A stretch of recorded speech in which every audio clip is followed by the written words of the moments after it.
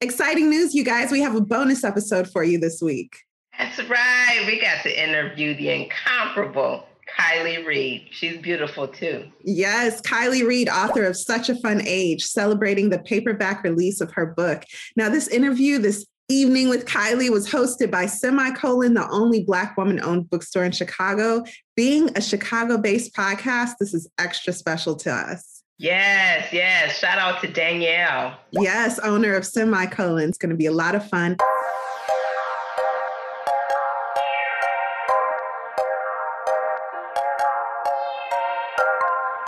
How y'all doing, everybody? I see that the attendees are trickling in, and y'all are going to have a good time tonight. I don't know who was paying attention in the audience before we got all professional, but this is definitely going to be a good time. I am Danielle. I'm the proprietress of Semicolon Bookstore in Chicago. And we have the dopest of the dope tonight. We got Kiley Reid. I don't have to introduce her. Y'all know who she is. Like, y'all have her book already. Let's not waste time. We also have the Lit Society podcast. We got Kari, we got Alexis, and they're going to do what they do. So I'm going to let them introduce themselves. I'm going to turn my camera off, mute my mic, and mind my business. Y'all do the thing. Thanks for showing up, y'all. Sure. Yeah. Thank you so much, Kiley, for allowing Alexis and I to spend this evening with you, to ask you the hard-hitting questions. No, but just to hang out with you. This is awesome. So if you don't know, I'm sure everyone here has this book in hardcover or paperback, this one right here. And if you don't know Such a Fun Age, your debut novel is huge. It's an instant New York Times bestseller, longlisted for the 2020 Booker Prize, winner of the African American Literary Award, finalist for the NAACP Image Award for debut novel. What else? It's made best book list for countless publications, including NPR, who we trying to be like, the Chicago Tribune, Vogue. After all of the interviews and accolades, Kiley, which part of this book are you still excited to talk about? Oh, that's such a great opening question. I just have to say too, I'm gonna be cool. I'm gonna be cool. But listen, for everyone here, I discovered Lit Society maybe a year ago. I can't remember, a year ago. And through the pandemic, I'm nervous right now that I'm going to get too comfortable because you guys have just been in my head when I'm on my walks, and my brain is telling me that we're friends. And that's and we've talked. No, I think we're friends. So this is such a delight because you guys have really kept me company on these walks. This is the most exciting part of my day. So I'm so excited to chat. And what am I still excited to talk about with this book? Honestly, okay. I think that so many people, we're in a really interesting time right now. And so many people say, what made you want to write about race? And the truth is that I think for many writers, myself included, I never go into a book saying, okay, here's this big theme that I want to tackle. One of my teachers in grad school said, you can't theme your way into a plot. You have to care about the people. You have to start with people. And Tayari Jones says, don't write about problems, write about people's problems. And so it was just these three people. And it was I heard you even do diary writing for each character. Yeah. Oh, wow. I just started with the people and I was like, I want to fall in love with these people and their faults and their mistakes and all of those things. So I think that the people and their interest in saying the right thing is interesting to me and what words mean. I'm always interested in talking about money. I'm always interested in talking about Black Tamara. Because I think that are we all on there. Yep. And you know what no one ever asked me about too is Peter and Peter's role in this and his little dialogue in the beginning. So yeah, I'm so excited to be at this paperback point where we can dig in a little bit deeper. Yeah. Even reading it, I'm so focused on the women, but you're right. Peter and Kelly, I'm really focused on the women around their life. It's not like you wrote it to be so female centric, but yeah, those are the characters because I see myself in them, right? Of course, in all of them. So I want to tell you that your title is so loaded because it's age is like the cause of anxiety for both Alix and Amira. Mm-hmm. And it's the reason why they have so much uncertainty and insecurities. So I wanted to ask you, how did you come up with this title? Yes. So I think you'll probably know that I was a nanny for like 6 years.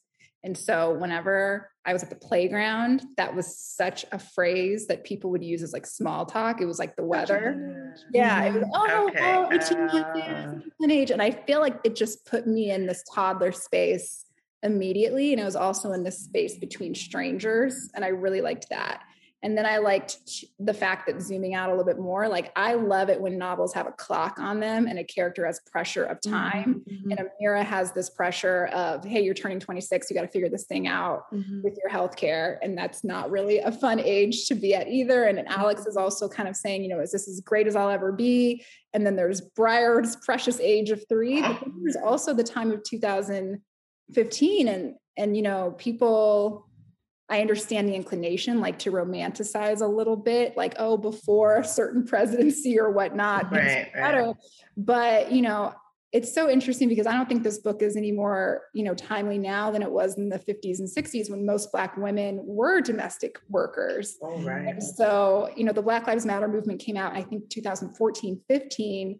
And I think that it's also talking about the age that these characters are in as well. So it plays on a lot of different levels. And I personally, I want to know what you guys think. I love it when a title is not in the book.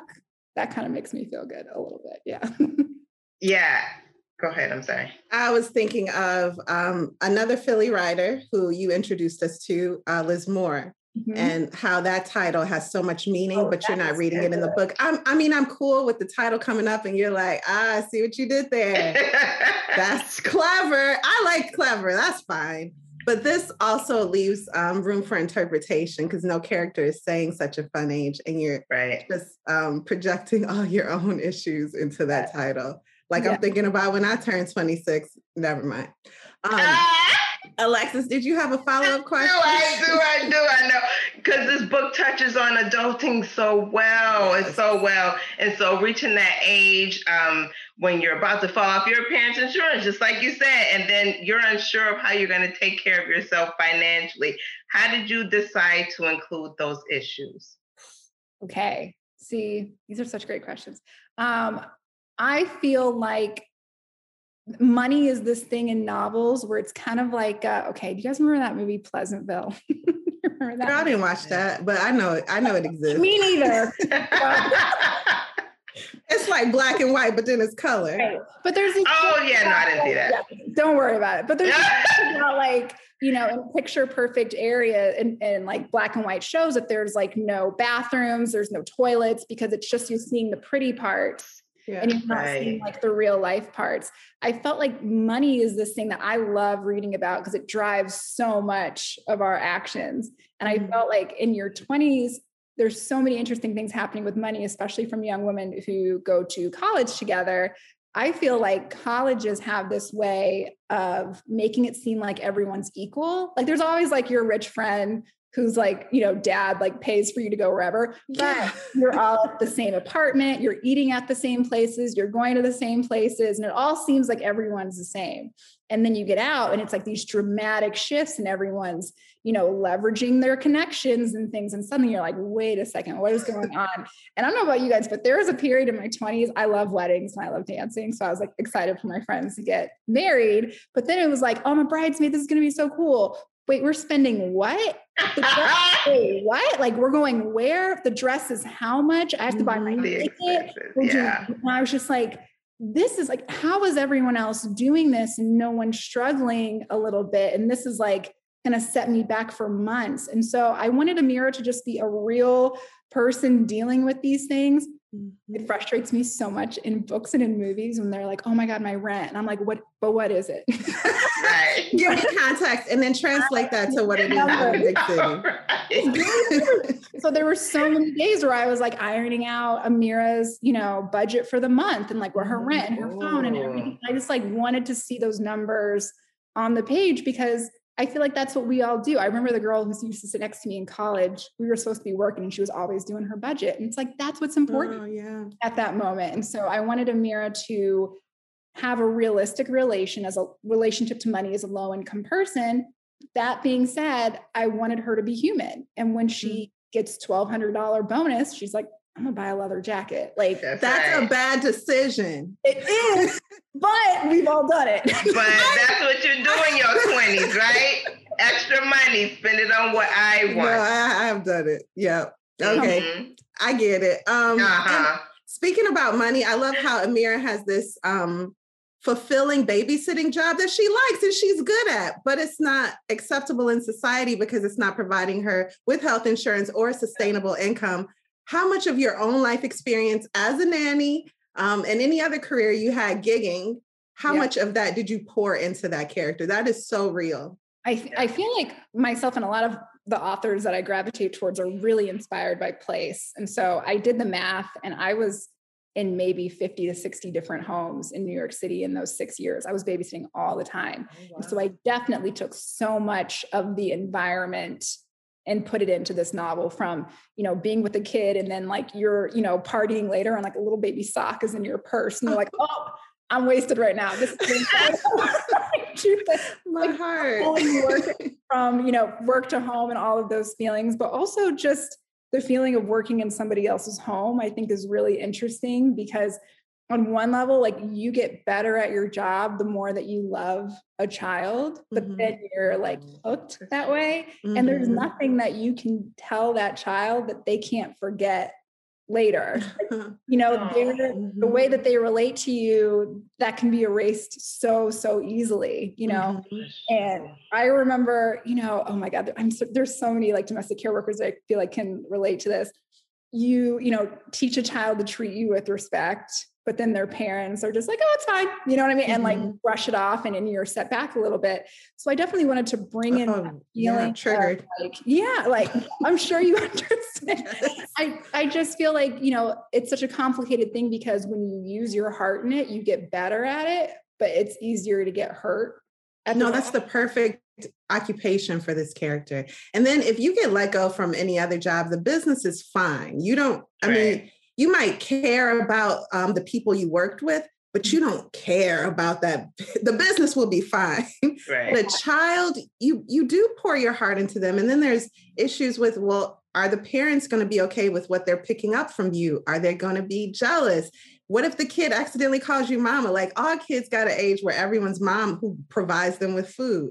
Well, that gets awkward. So absolutely. And like, feeling that fear of like, oh, what if this kid picks something up? I have to tell you guys this. Okay. I was babysitting for this little girl for like 4 years. And we played this game where it's so stupid. I would like hit her I would like get ready to hit her. You was hitting her? No, she had a pillow. We got to this part quickly. Hit me, and I would what happens when people relax? Right? I would say, what you got? Come on, girl. What you got? What you got? And then she would hit me and I would fall over and she loved it. Physical comedy, whatever. So that was our little game. So then we go to a friend of hers' house and there's a bunch of kids playing. And I heard her playing with her friends. She's 4. And she goes, what you got? What you got? Come on. Even the little kids ask me. When I tell you I ran. I was like, hey, girl, you're going to get me fired. That's a me and you thing. Not for everybody. Not for everybody.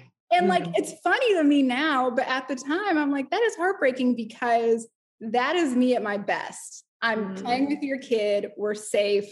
She's having fun. I'm good. And the idea of her repeating me like to you makes me nervous for my job. And so I wanted to really include all of those teeny little moments that seem like nothing, but keep you on your toes and do that very familiar Black feeling of, oh, I got too comfortable at my job. Yeah, and there's no profanity in the statement. It is obviously playful, but it's still something her parents might not want her to say. Right. Yeah, that's tricky.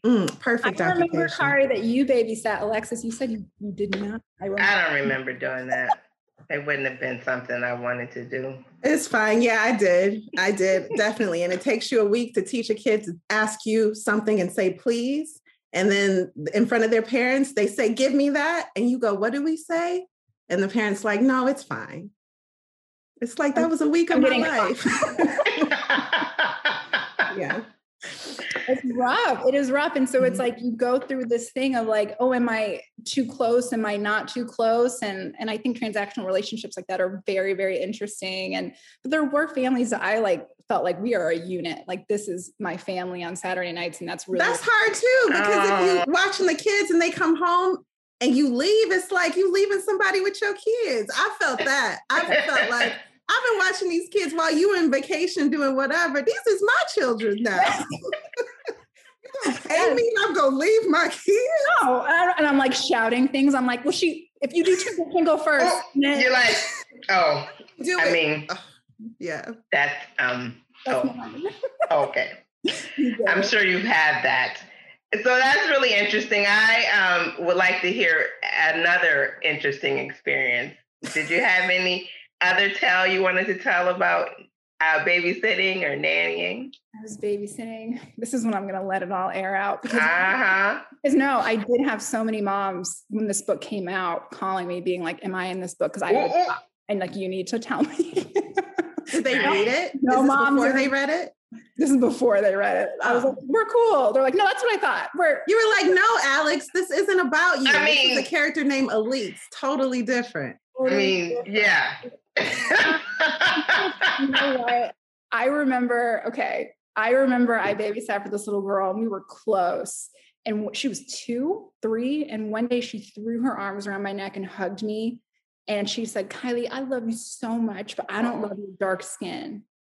I was like, wow. Who taught her that? So I was like, I got to nip this in the bud now. Her mom was cool. So she went to bed and I was like, listen, let's get awkward for 5 minutes and then I'm going to leave. It's going to be cool. And I told her mom what was up. Her mom was like horrified. And she said, okay, I'm going to figure this out, blah, blah, blah. I come in the next day. There's Amazon Prime books everywhere. And it's like, children of the world, we are all one. She was trying. That's good. Wow. But I think that she had heard it from someone else at school. I'm not really sure, but it's so interesting too, because most nannies that I would see looked like me and were from in Jamaica. And so it was so interesting to hear her say that. But mostly, I had a good time. I like kids. Kids are into storytelling. So am I. So it was pretty fun. Awesome. Oh, that is so cool and interesting. So I really thought it was interesting how you kind of you didn't identify the race of the characters right away, but you allowed the reader to use their biases to decide. What was your purpose in doing that? I feel that, I'm very into names. Like when I was little, I carried around a name book for fun. So like the meaning behind names? Yeah. And also just like genealogy and culture and all the things that names carry. So I'm much more interested in a character's name and what that brings to them. A little bit more than what they look like. But in terms of what people looked like, I feel like that's the beauty of a book a little bit, is figuring that out in your mind and what people, bring to that a little bit. But I also think, for Alex, it's not just about, I have a Black woman working for me. For her, I have a low income woman who depends on me. You know what I mean? I think the class and Amira's hair and her makeup and her clothes, all of those things are really, really informing who she is. And so I feel like as a writer, I try to do a very clear picture of the whole person and how they smell and sound and all of those things. And sometimes, the face is not always the most important thing that you notice about someone right away. I love that. Yeah, I like that. I like that. That's reasonable. It makes sense too. It's like, I did not know that. Yeah, we both have moments in the book where like, I think this character is Black. You know who we talking about, Black family. and then I read it again, and you do mention it. But I don't know, it was her vibe. I just didn't know. So it has been such an interesting thing, which like the reason I write is I love that feeling of like, I need to know what happens. Like I need to figure it out a little more. It was so interesting to see that, I do say like Tamara has locks and Amira has a weave and dark skin. But I feel like in people's reading of it, they skip over it. But it's kind of beautiful that they're just like, I don't care what she looks like. Yeah, because I went back and I read and it said he had pale skin. I said, that she does kind of describe him early on. But initially he was just Penn State, right? Just Penn State. Exactly. So, okay. So what about after the murder of George Floyd? We now know that was murder. This book became something that people look to as an anti-racist book. How do you feel about that? And do you feel like your book meets anti-racism criteria? Do we have time? Ooh, I'm just we can make time. that's right, the depth. That is a great question. I feel that last summer, so many Black authors were put in a very interesting position where they had written books 3 years ago, and suddenly this terrible murder brought people to their art. And I believe that you, as an artist, do not get to choose what pulls people to your art, whether it's the library, something they saw on the news, you don't get to choose. That being said, there were a lot of novels last year by Black artists, and this is an anti-racist book. And like I said before, I did not write this novel saying, I'm going to teach white people something. That was just never something that I wanted to do. And I don't like my writing when it's polemic. That being said, there were so many white women when I was on book tour who were like, I am going to give this to Amanda in accounts payable. That is great. I love that. That being said, I think a lot of Black authors, myself included, had to reconcile with the fact that, for me, racism cannot be solved through consumption. It just can't. You cannot redistribute power by buying a Black book. Not all Black books are anti-racist. You cannot solve these bigger problems by filling your shelf up with books that maybe you read, maybe you didn't. And so it's difficult to say, okay, my book is complicit in someone saying, I bought this book, whew, I'm good.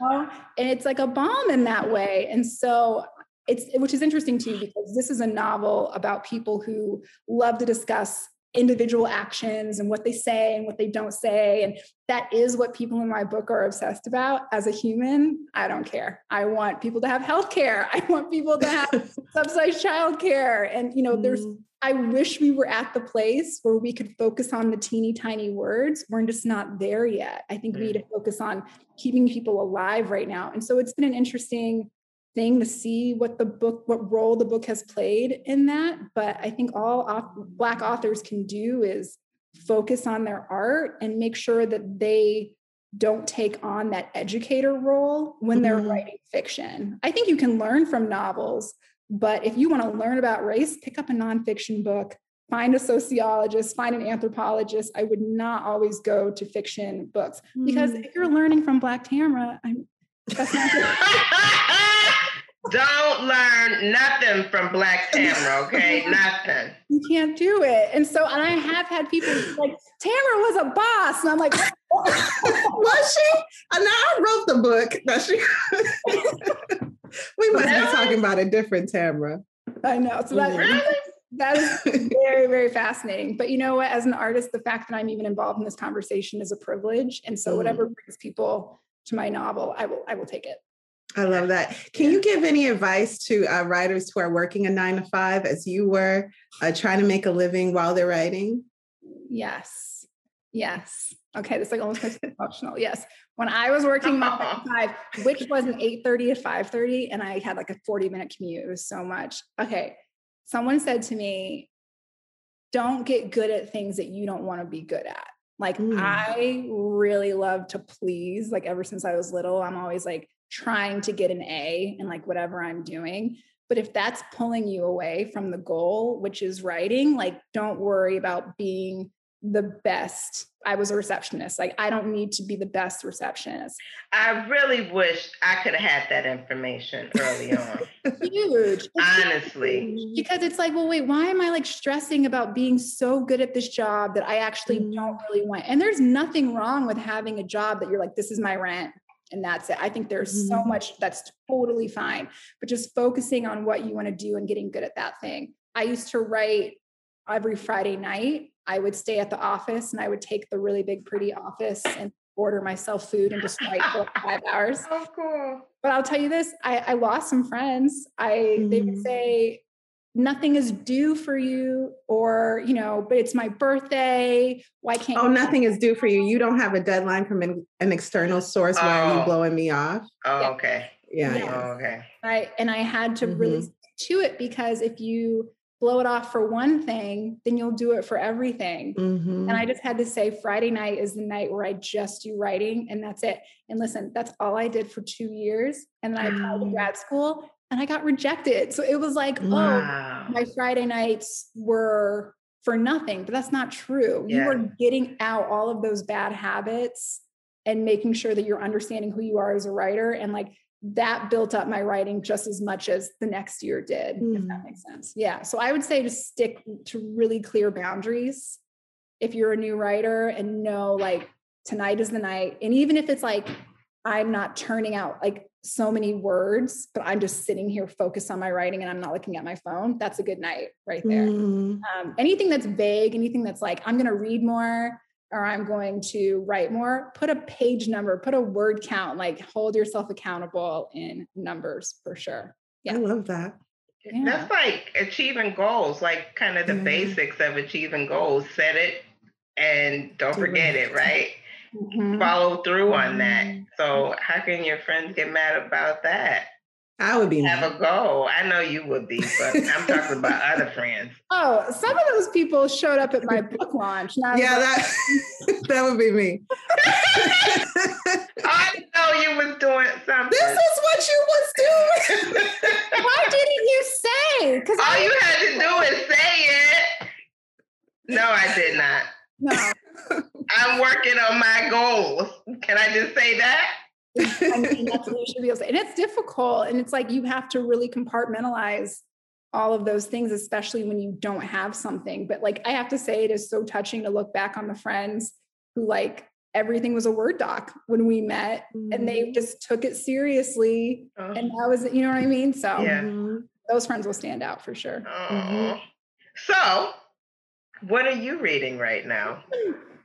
Okay, do you know what I read though that I loved? I think maybe we talked about this. I loved Convenience Store Woman. I love it. We did too. Have you read Sayaka Murata before? No, this was my first one. Me too. Okay, go ahead. Sorry. Anyone who's listening, please go read it and then listen to Lit Society's episode on it. It was read it. Good stuff. I love reading about work. And she was just, it was so funny and honest. And it was just like, when she would say certain things, I'd be like, oh, Keiko, don't say that. And I was like, oh, but I think that all the time. Exactly. It was so, so good. Let me think, what else am I reading? I'm looking at my bookshelf right now. That was a great book. Yeah. Okay. This is one of my favorites. And my students tomorrow are doing a flash fiction contest. 99 Stories of God. Yeah, there are 99 short stories in here. Her name's Joy Williams. She lives in Arizona. She's great. What else am I reading right now? Let me try to think. What else am I reading? Oh, I just did another Audible book. I did, what's it called? I had never read Animal Farm. I read it last year. And then I listened. Are you into history? Yes. Yeah. Oh, okay. That book, though. I loved it. Wasn't it great? I was cracking up. I was laughing so much. I listened to it and it was really, really great. And then did I do another one? Okay. I also did Evicted by Matthew Desmond. I don't know if you guys have Milwaukee roots, don't you? Am I wrong? Yeah. He is a sociologist who studied a bunch of families who were super low income in Milwaukee. It was one of the best Audible books I've listened to. Oh, wow. Say it one more time, please. Matt Desmond, Evicted. Yeah. Okay. Thank you. What are you guys reading? You guys are never not 1984 right now. George Orwell. My introduction was Animal Farm. I only pretended to read it in high school and then like picked up Spark Notes. So when I read it and was really into, that's George Orwell, right? Animal Farm? Yes. So this will be my second book, 1984. I'm really excited to see what type of satirical take he took on this book. But yeah. What about you, Alexis? What are you reading?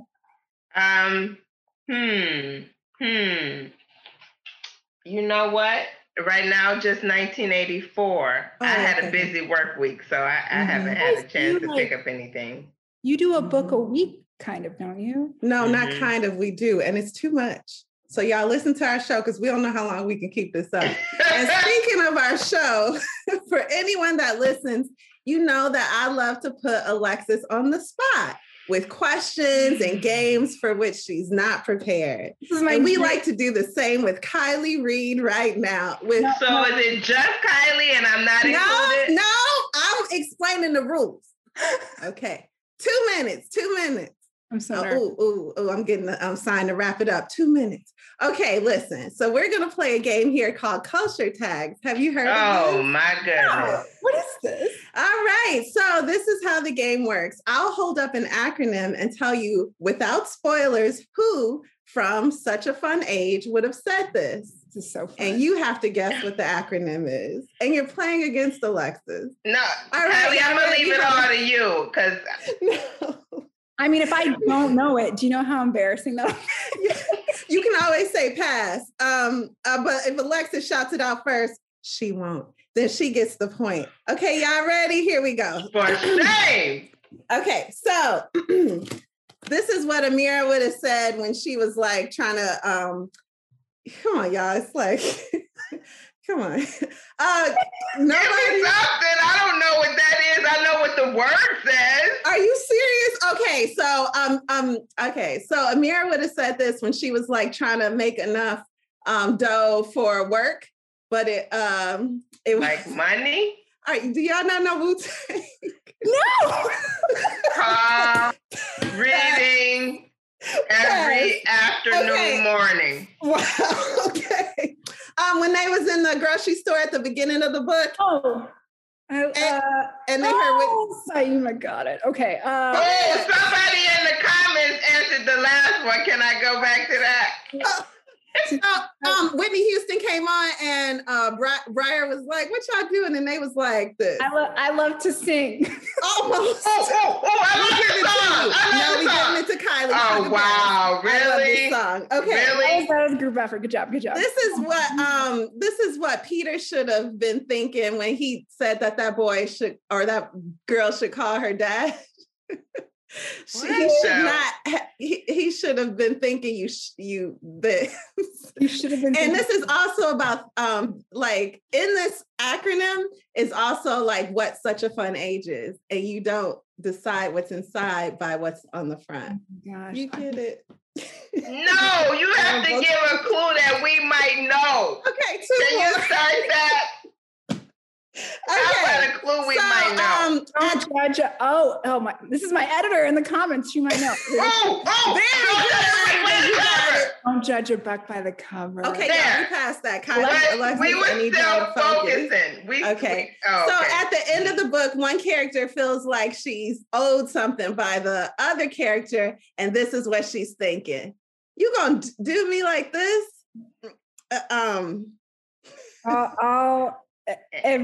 I did for you. Yes, but after everything I did for you. Hey, one more. Kylie, we the team. You started, I finished it. You finished it, I started. So okay. This is what comes to mind when you think of Black Tamara.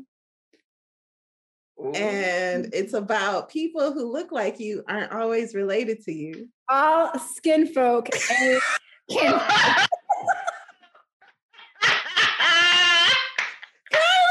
Kylie beat you bad, girl. You're terrible at games. Stop it. I told you I needed more help. I love you games, win. And I was so afraid.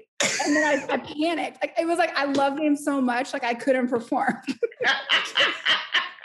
Okay. The pressure is real, and I don't know why she don't just warn people that this. But the fact y'all didn't get cream, I'm gonna text y'all in the middle of the night. You don't know what cream is?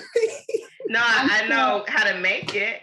But here's the thing. Just talking about how fit Method Man is. Okay, here we go. You are playing with two people who haven't left the house in a year. And then that. And also so I was -3 when Cream came out, but that's okay. We're going to let it ride. Okay. Said -3. So now let's open it up to our question and answer portion. And what we're going to do, I'm going to feed Alexis some questions in the chat.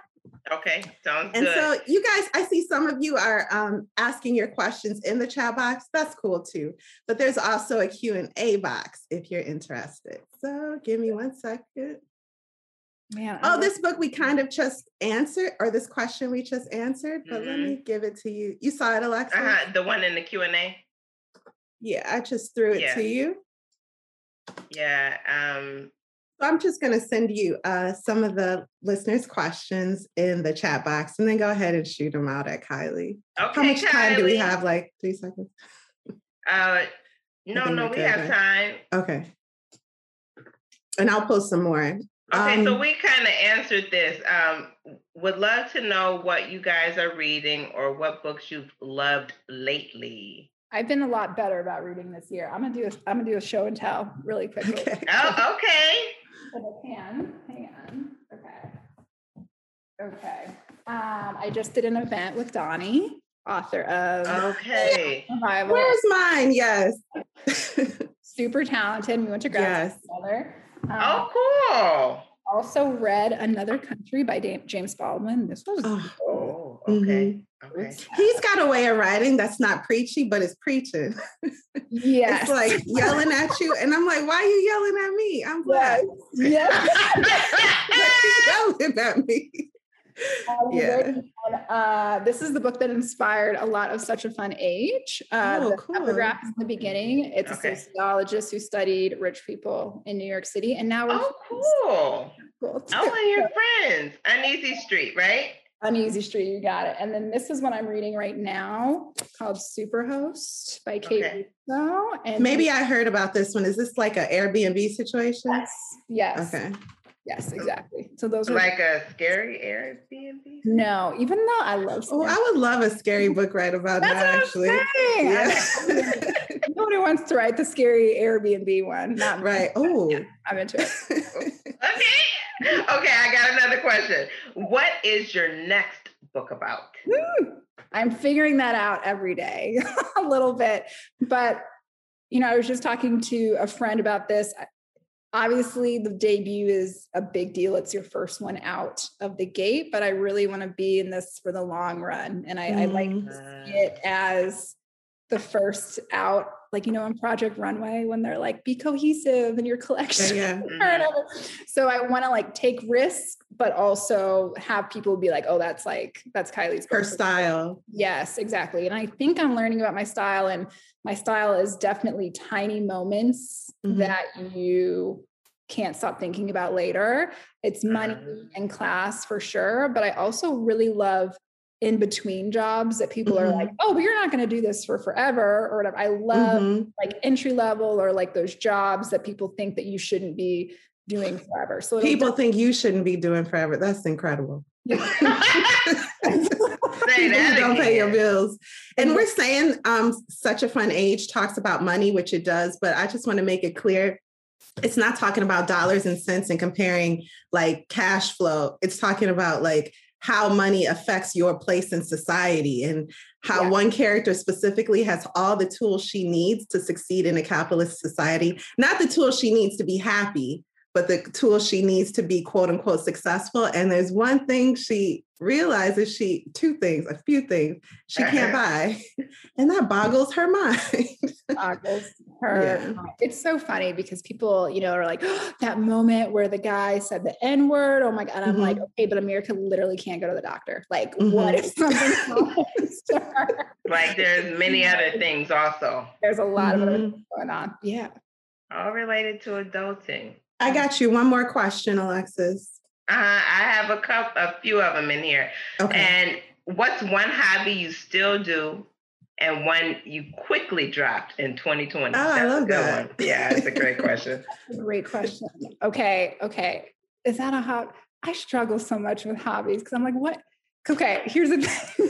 If I love watching scary movies, is that a hobby? Am I good at it? do I get Wait, Kylie, I know what you about to say. Does it make you any money? Right? Hobbies don't have to make you money. Oh my goodness. Yeah. So let me think of a hobby that I've always done.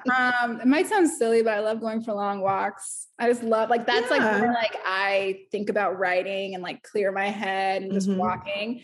Something that I started doing in 2020. This makes me sad. I studied German when I was writing Such a Fun Age. I took it at the University of Iowa and I loved it. And it was this perfect way of getting my mind to think differently first thing in the morning. And so I loved doing that. And my husband speaks German, so it was just like this great thing. And then in 2020, I found a tutor who lives in Germany and we would meet 3 times a week and practice. I was terrible at it, but it was fine. But unfortunately, I started getting a weird relationship to screens and I had to take a break for now. But I can see that. I'm hoping that this summer I will go back. I think if you are a writer, that's another really great thing to do is try to learn another language and just look at work a different way. Yeah. Well, that's interesting. I also learned a little German when I was like in the 8th grade. I did not know that. Same, Alexis. Yes. Same. German. Okay, I can count to something. But for any writer, let me acknowledge that. That's cool, Alexis. Thank you. Awesome. We know. Yes. We read a book last year called what's that dictionary book? That was a great The Secret Life of Dictionaries. Yes. And just like language helps you think about English in another way. And I just love that tip for writers and anyone that speaks a language. Learning another language helps you appreciate the intricacies of English because we can get lazy in the way we speak it. And there are different things you can do to say the same thing or say things differently. And learning a language teaches you that. Oh, yeah. There's also something about, this is going to sound strange, but there's something about being bad at something that really helps my brain. Just like not doing the same thing over and over again. Right before Such a Fun Age came out, I was so nervous and I couldn't move my body and function. And I started these really difficult workout classes called Thrive at my gym. And I was so bad at them. It just gave me an hour to just be bad at something. And then the rest of my day, when I'm writing, if I'm like, I don't like that sentence, I'm like, whatever, I'll fix it later. But I got it down. And it's just so much of writing is being comfortable with your writing being trash for a long time before. Oh, wow. I love that. Really cool. I've got another question. One thing in the book I love is the New York versus Philly and Alex mindset, right? Alex. Okay, it's Alex. And the fact that she's missing her friend group. Why were those elements important to her mental state in the book? Oh, man. Yeah. It's funny because I've lived in New York and Philly, and it's so funny how so many people see Philly as a little sister to New York. And I really want to play with that relationship because for Amira, this is the big city where she's I'm becoming an adult. And Alex is oh, well, it's fine. I can do whatever I want here. And I liked seeing Philadelphia from 2 outsiders' perspective. But, Alex is lonely and she is such a victim of seeing her job next to her worth. And she's well, if I'm not with everyone else, how am I, what am I worth right now? Who am I without my job? And I fully believe that you are not your job. But Alex, unfortunately, doesn't have people around her, encouraging her to find something to believe in that isn't her worth. And so Alex makes a lot of mistakes, but she's also super lonely. And she moves to Philly and her husband's have fun with childcare. See you later. Exactly. Because Keith now has his greatest, best job. I mean, he didn't get the one in New York, right? Little pond. But he's big. He's big. So he's living his best life. And go on now. Exactly. With them children. Yeah. With them children. Yes. With them children. Okay. Another question. Would you write a sequel to Such a Fun Age? Close the door, chapter done, send it out. It's over. Okay. Done. Check mark. I just feel as a writer, you have to challenge yourself and do something different and get uncomfortable and move on from those things. And so a huge part of my writing process is interviewing people, reading books about the thing, like looking up a movie or talking to a person. Like, I just want to keep encouraging myself to completely dive into a world that I know nothing about.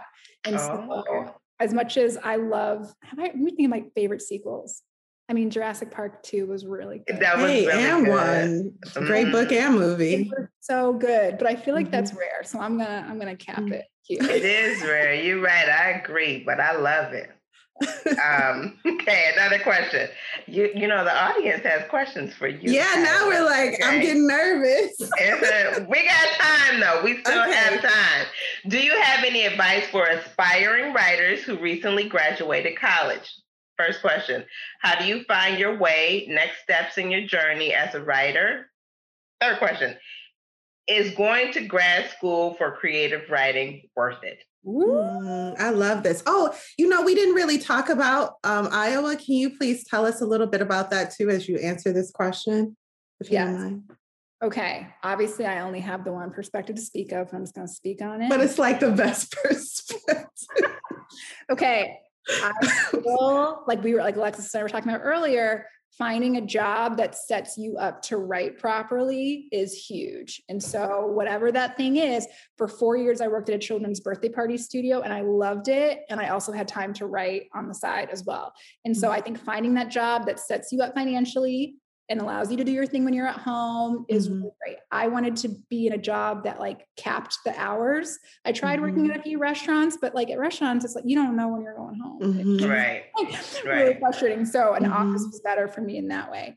I had 7 years between graduating from school and going to grad school. I felt like that was a really great decision. Oh, 7? Did you say 7 years? Wow. Okay. I went to grad school. I turned 30, and then that's the year I went to grad school. Okay. When I went, especially for what I want to write about, which is work, I remember I turned in an office. Oh my God, Simplexity. You guys just like listen to it. Oh, yeah. I turned it in, and that's old work. Very old work. Wow. Okay. It's very good. Short story, Simplexity, part of an Amazon series available now. Right. I turned it in, and listen, it was an interesting workshop, but one kid in there who I like was like writing me my feedback, and he was like, "Hey, I've never had a job before, so take this with a grain of salt, but like, I'm gonna take it with the whole salt box." That's what I'm saying. So it's like, I feel like you're getting so much experience of like what you like and what you want to write about. And so taking some time in between can be really great. And a lot of people treat grad school like a continuation of undergrad, which means they just like party and they leave 2 years with like 2 short stories. And that's the most expensive party ever. Leads me to my third point. This is a hot take. I'm gonna say it. Do not go to grad school unless they're paying you to do it. I'm sorry. Just you gotta make sure, like, no one needs us to write. Like, we are not firefighters. You need to remind yourself all the time you are not a firefighter. Like, find a program that will pay you a really small stipend so you do not go into debt and do that. So when I was at grad school, I had one part-time job and then I had a stipend from school and I wanted to teach. And so I applied to programs that would let you teach to earn your stipend as well. And so that is my advice. I loved grad school. I wrote my butt off. And it was really cold and fun. And so I totally recommend it if you are not paying for it. That's my advice. And the Iowa Writers program is so cool because you have peers who are examining your work and giving you feedback in real time, but you can like low budget create writers groups that will do that also. I feel like that's what Toni Morrison did till she was like 40 and wrote her first book or published her first book. So you can create those communities of fellow writers to feed off of that you trust, you know? Yeah, that's 100%. I have 2 writers that I met there. I'm constantly sending them things. That's awesome. And it's just like, for Simplexity, I remember I gave it to my girlfriend, Nell, who's super talented. And I remember I was freaking out and she goes, okay, first of all, you're fine. Second of all, let's get to work. Now let's work. I love the ending of that story, by the way, too. It's very real. Yeah, thank you. Yeah, so I do recommend grad school. Just don't go into debt doing it. Is my short end of it. I think that's excellent advice. We have another question. In the screen adaptation of the book, who plays Alix, Peter, And Who asked that question? They asking the questions. It's a mirror, right? It's a mirror, right? Mirror. Yeah, mirror. I can't say nothing. None of your business. Whoever asked that, you just wait. That's not what you meant. I want to know too. Oh, that's not what you meant. Oh, okay, sorry. Well, listen, obviously COVID has set so many things back, but we are working. We have a really great team, and I hope that we will be in the position to see people in person and figure out who all these people will be. I am trying not to be too precious because I feel like the best adaptations are a little different than the book and really highlight the story on screen. So I'm trying not to be too precious. All I care about, Amira needs to be a dark-skinned woman. That's all I really care about, because that the plot hinges on that. And so many times you read a book and you read about someone, you see him on screen, you're like, oh, she was mixed? Because she was ambiguous. Oh, okay. I guess everybody ambiguous. Exactly. No, yeah, exactly. That's a good point. But I'm happy to say that my team feels the same. And so, hopefully very soon. Yeah. And this is the final question that's in here. So if you have another question, shoot it out. And if I should check the chat box, I'll do that after I ask this question. Do you think the pandemic has changed your writing routine permanently in any ways, for better or for worse? Worse, not worse. Oh my goodness. That is my friend Megan. I was like, someone knows me. Yeah. Megan is a fantastic writer and friend. Yes. So hey, friend. Okay, good. Megan is that friend who I'm sending her voice notes all day long, be like, okay, when this happened, am I normal? Tell me. She is that. Oh, I love that. Which is really, really important. So this has been a really, really big pandemic as I have switched to writing by hand. That has been no, don't do that. So that was wait, how are you organized? Why are you doing that? And then are you typing it out? I have a really sweet friend from Iowa. Oh, that's cool. She is typing it out for me every Sunday. So I send everything to her and she keeps typing out, just because screens are not good for us. I think I'm not the only one that was just really responding to it. And so I write everything out on index cards. Every paragraph is on an index card. You're making me so nervous. Can you change the subject? You know what I'm thinking, Alexis, is what's his name? I'm thinking of When Things Fall Apart. Things Fall Apart, and how he lost the longhand book version the first time. Yep. That's gonna be Kylie. No, because I give them to my friend, and then 2 days later they're in the internet. And okay. But I will say, cool. It's good because when I'm laying everything out, if something's off, I just move it around. Or if I'm like, I only have 3 index cards to work on, I don't panic. And so writing by hand is something that I've started, which is, who knows if I'll keep it up. But yeah. So this is on what size index card? The larger size? 3x5. Whoa. It's beautiful mind up in there. You know what, Kylie, we're going to get you some help. Just go for a walk. Whoa. It'll be fine. It's an intense situation over here. I'm so tempted to show y'all pictures of these things, but no, I'm going to say no, it's cool. Well, send them to us privately. I want to see them. Okay? I want to see working. that. It's beautiful. Wow. There's Danielle, I think. Yes. Danielle's back. Know that my team has been over here kikiing with y'all for the past. I forgot it was people on this call. Hey, Danielle, girl, what you doing? I literally just had that, oh my God, what have I been saying? I've just been talking. Oh, wait. So I am so grateful for y'all taking the time to hop in. I see we got a couple more questions. I want y'all to go ahead and round that out. This is not, I am not the Sandman, but just keeping track of time. Okay. All right. Here's a question. Why do you choose to include a character like Tamara? Tamara. Sorry. Black Tamara. I got to say Black Tamara. Otherwise, I don't know how to say it. Black Tamara. Well, you know what? Tamara was accomplishing a lot. I'm sure, as you guys can see, Alex and Amira, I like using a lot of stereotypes in what they're expected to do and bending and twisting them a little bit. So in Amira's friend group, there's the momish friend, there's the say it like it is friend. And then I wanted to play with the magical Negro character that we've seen so much of. And wait, who was the magical Negro? Tamra. She is that person. Is she even Negro? First off, is she Negro? She is that person to Alex. No, you are blowing my mind. I'm sorry. Yes, Kylie, I see it. She is trying to make herself that character in Alixa's life. Yeah, that's crazy. I'm sorry. And she doesn't just need to be Black for that. Alex is like, not only is she Black, she's a principal, she's a high earner. Look at her little girls. If she says it's okay, then it must be okay for me. And so she's looking to her, to confirm a lot of things for her. And so Tamra comes in and she's like, oh, Amira, we got to fix this girl. But Fred Hampton said, we have a capitalist in our midst. Sometimes he's white, sometimes he's Black. They are on different playing fields. And Tamra, does something that I feel like so many Black women have experienced with like their mom's friend, where she's like, not only are you holding you back, but you're holding all of us back. Like you just wanting to live your life is like not okay. And so I was really excited to put Amira in the same room with Tamra, partially because I love dialogue. And I think the most cringy code switching is high income Black people pretending like they're down.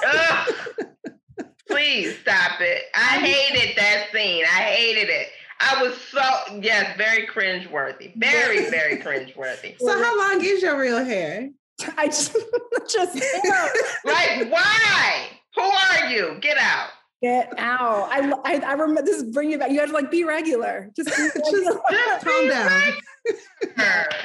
So I was super excited to put her in the room. And I was so excited that on book tour, so many Black women were like, this is my mom's friend, Denise. How dare you put her there? How dare you spy on us during our personal family times? Exactly. I was excited to show Black people in all of their, respectability politics and classes and expressions. And so, but I also think women like Tamara exist, and she provides this, balm for Alex to do as she pleases. And so, we've met a time or two. Yeah. Do I have time for this last one more? Can you do one more quickly? Yeah, you got time. Okay. As a writer, are there themes or ideas, for lack of a better word, that are non-negotiable for you? Not wanting to focus too heavily on trauma, the kinds of characters you're interested in exploring, etc. And then the follow-up is also, how did you decide this story would be third person over first person when you look so closely into the character's feelings, world view? I really love this, especially the latter part of it. Go ahead. That is a writer asking that question. It's very, very clear. So that's a great question. The first part of it, there's like a petty part of it where there's just like little things that like I'll never do. Like I'll never, right? Like, I don't know, like an old white man professor hooking up with like a 19-year-old. Like I'm just never going to do that. There's a little bit of me that's like certain stories have already been told, and I just don't think we need to do them. We never need to see a woman at the beginning of a book looking into a mirror being like, I'm ugly. And then she like, great. You know what I mean? We just don't need that anymore. But in terms of things, especially with that pose, I'm ugly. But it happens. And I'm like, it does. But as far as things that I won't write about, honestly, there is not much that I won't write about is if it's a part of human behavior. I have had some women say to me, like, it really bothered me that you had Alex focusing on her weight in this book. Like that really bothered me. And the thing is, as soon as you're saying like, okay, I won't do these, you're saying I won't do like everything. Some women freak out about their weight, and that happens.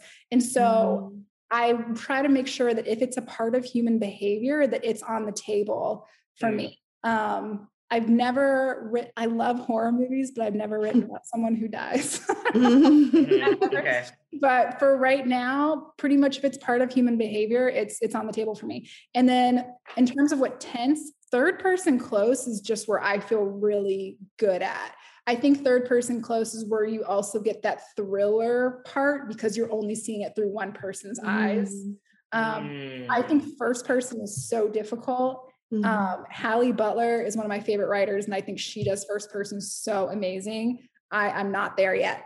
So I like telling a third person close because you get to find the words that character would use, even though they're not using them in their dialogue. All right. So first person is I am the POV. The way Kylie writes is she is like more above it all, explaining what's going on with each character and the dialogue between people. Right. But when you're in third person close, like I can never write anything from Amira's perspective that she can't see. Mm-hmm. So if like, if I can't start talking about, the things that spilled on her shoes that she doesn't know it's there. It's all from her and you're all with her the whole time. And I think that just keeps your read so personal and wonderful. Maybe I'll do first person when I wait. Kari, I know you write. Where do you write from? Oh my goodness. I'm depressed. So I have one story that I've worked on for a million years and it goes back and forth because I want it to be very intimate, but then I'll read someone who does first person chef's kiss and I'm like, okay, but it ain't as good as theirs, or the world is not explained in each scene as well as they're explaining it through the eyes of one character. I don't know how you do that.